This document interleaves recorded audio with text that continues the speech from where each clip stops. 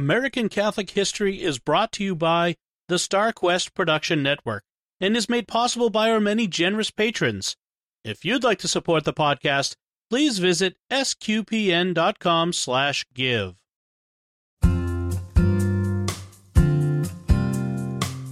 Hello, and welcome to American Catholic History. If you like our podcast, be sure to rate us and give us a review wherever you get your podcasts. I'm Noelle Heaster-Crowe. And I'm Tom Crow.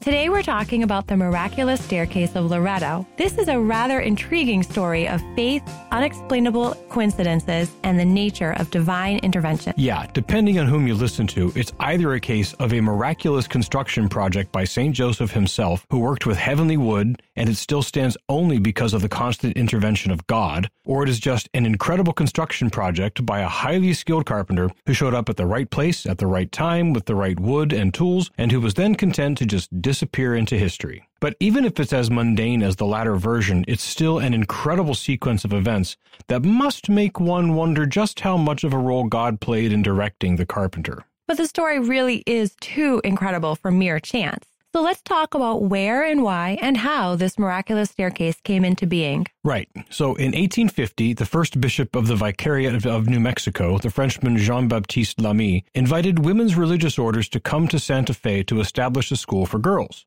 The Sisters of Loretto out of Kentucky responded and sent 6 sisters. It was a rough journey, and the Mother Superior died along the way. But the other 5 sisters made it in 1853 and opened their school. 20 years later, they had raised the capital to begin building a chapel. One nice help they had was the presence of 2 French architects, Antoine Molly and his son Projectus. Bishop Lamy had started building his cathedral in 1868, and since he was irrepressibly French, he brought architects from France to build a church that reminded him of home. And if you ever go to Santa Fe and see the Cathedral Basilica of St. Francis of Assisi, it is a beautiful Romanesque revival church, but it is strikingly out of place amidst the adobe and typical Southwestern architecture of Santa Fe.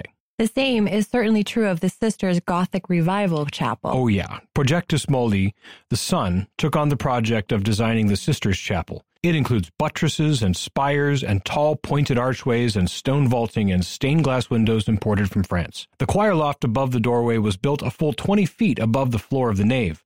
This chapel, dedicated as Our Lady of Light, was actually patterned after Sainte-Chapelle in Paris, which was Bishop Lamy's favorite church. And if you've been to Sainte-Chapelle, you understand why. This church was substantially completed and was consecrated in 1878, but one of the last things to be completed was the staircase to the choir loft. The complication is that the architect, Projectus Molly, died in 1879 without leaving plans for any staircase. Other builders were brought in, but all they could suggest was building a conventional staircase. This wasn't an option due to how much floor space it would take up, reducing the amount of seating to an unacceptably low number. So the good sisters did what any God-fearing community of religious women would do. They prayed a novena to St. Joseph, the patron saint of carpenters. Exactly. Some priest friends of mine, when they ask religious women to pray a novena for a very specific intention, refer to it as calling in an airstrike. They say the prayers never fail and are frequently answered in spectacular, if unexpected, ways. This one certainly seems to fit that bill. Spectacular and completely unexpected. And how? So the sisters prayed a novena to St. Joseph. On the 9th day of the novena, a carpenter showed up at their door with a cartload of wood, some very basic hand tools, and an offer that they couldn't refuse. He would build them a staircase that would not interfere with their seating. All he asked in return was that he be left alone to work. The sisters agreed. The only time they were in the chapel for the ensuing months that he worked was for their prayer, during which time he would leave. The sisters reported noticing wood soaking in large vats of water, but not much else. Months later, when the project was completed, the carpenter vanished as quietly as he had arrived, not even showing up for the banquet the sisters had prepared to thank him. He was gone. He was gone. There was no record of him anywhere. No bill. None of the lumber yards or building supply sellers had any records of him making any purchases. Nothing. Everything he used he had brought with him, and then he disappeared. So what kind of a staircase did he leave behind? An entirely improbable one. It is a spiral staircase that makes 2 complete 360-degree turns as it rises 20 feet. Now, spiral staircases were nothing new, But this one has no central supporting column, just the inner and outer wooden stringers bent round into helixes. So if you think of what DNA looks like, that's what we're talking about.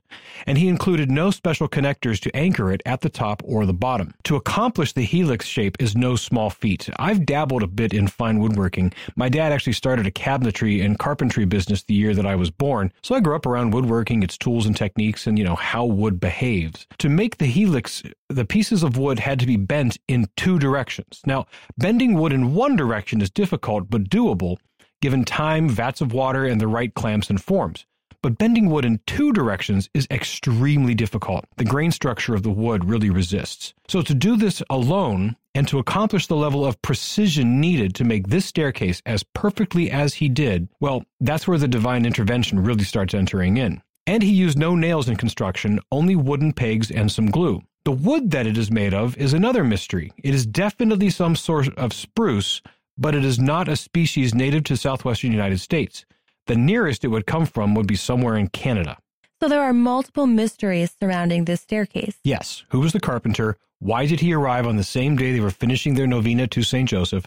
Where did he get the wood, and why did he bring it so far? And how did he build that amazing staircase by himself with such basic tools?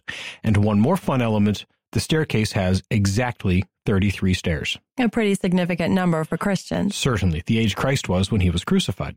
You've already talked about the mysteries of the wood and the construction. Let's talk about the identity of the carpenter. Well, the sisters tried to find out who he was. They put ads in the paper, they asked around to lumberyards and building supply places, but no one had any idea. He hadn't bought anything from any of them. So given the available evidence, the sisters came to believe that it really was St. Joseph, or an angel sent by him. Like Clarence? Yes, angel second class, working to get his wings. Okay, but there is a known possibility of who it might have been. Yes, in 1984, historian Mary Straw published a book that was the result of 7 years of research on the Loretto staircase. In her research, she found an 1881 record of a payment for wood to a man named François-Jean Rocas. Rocas was apparently a member of a French secret society of highly skilled craftsmen and artisans called Les Compagnons, and Rocas had come to Santa Fe specifically to build that staircase with wood imported from France. Rocas then stayed in New Mexico and lived out his days in nearby Dog Canyon. So that may actually explain who the builder was.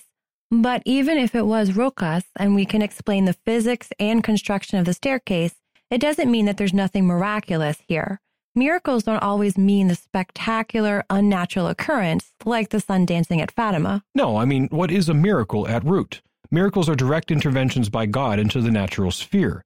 Miracles are phenomena that defy reason and perhaps the laws of nature to show God's glory. Miracles are meant to inspire or affirm faith. They can be spectacular, but they can also be more mundane. In the situation of this staircase, we have the sisters pray novena, and on the 9th day, an unknown carpenter shows up with simple tools and on his own builds a staircase that would challenge modern builders with modern technologies, and then he disappears. It is possible for a carpenter to show up. It is possible to build this staircase. It is possible for a man to do something without seeking payment or applause. But for all of these to come together in such a manner, well, it just stretches the limits of terms like coincidence and chance to deny at least the possibility that God directly intervened, and thus it was miraculous. And after all, the sisters had called in an airstrike. Indeed they had. An interesting test of the stair's power to inspire awe happened in April of 2018. A convention of the Stair Builders and Manufacturers Association took place in Santa Fe. During one of the social periods, a few dozen stair building professionals went into the chapel to examine and gape at the staircase. Many had their opinions on how it could have been done. Some say they could see French inspiration in its construction and design, but all were in awe and all agreed that it was a phenomenal achievement, especially for its day. Some even went so far as to admit at least some level of divine intervention in its construction. Indeed.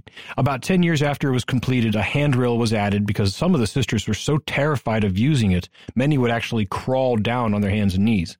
About that same time, a metal bracket was added to anchor the top of it to a nearby pillar, but it wasn't actually necessary and has caused some problems. The chapel of Our Lady of Light and the staircase were in constant use until 1968, when the Loretto School closed down.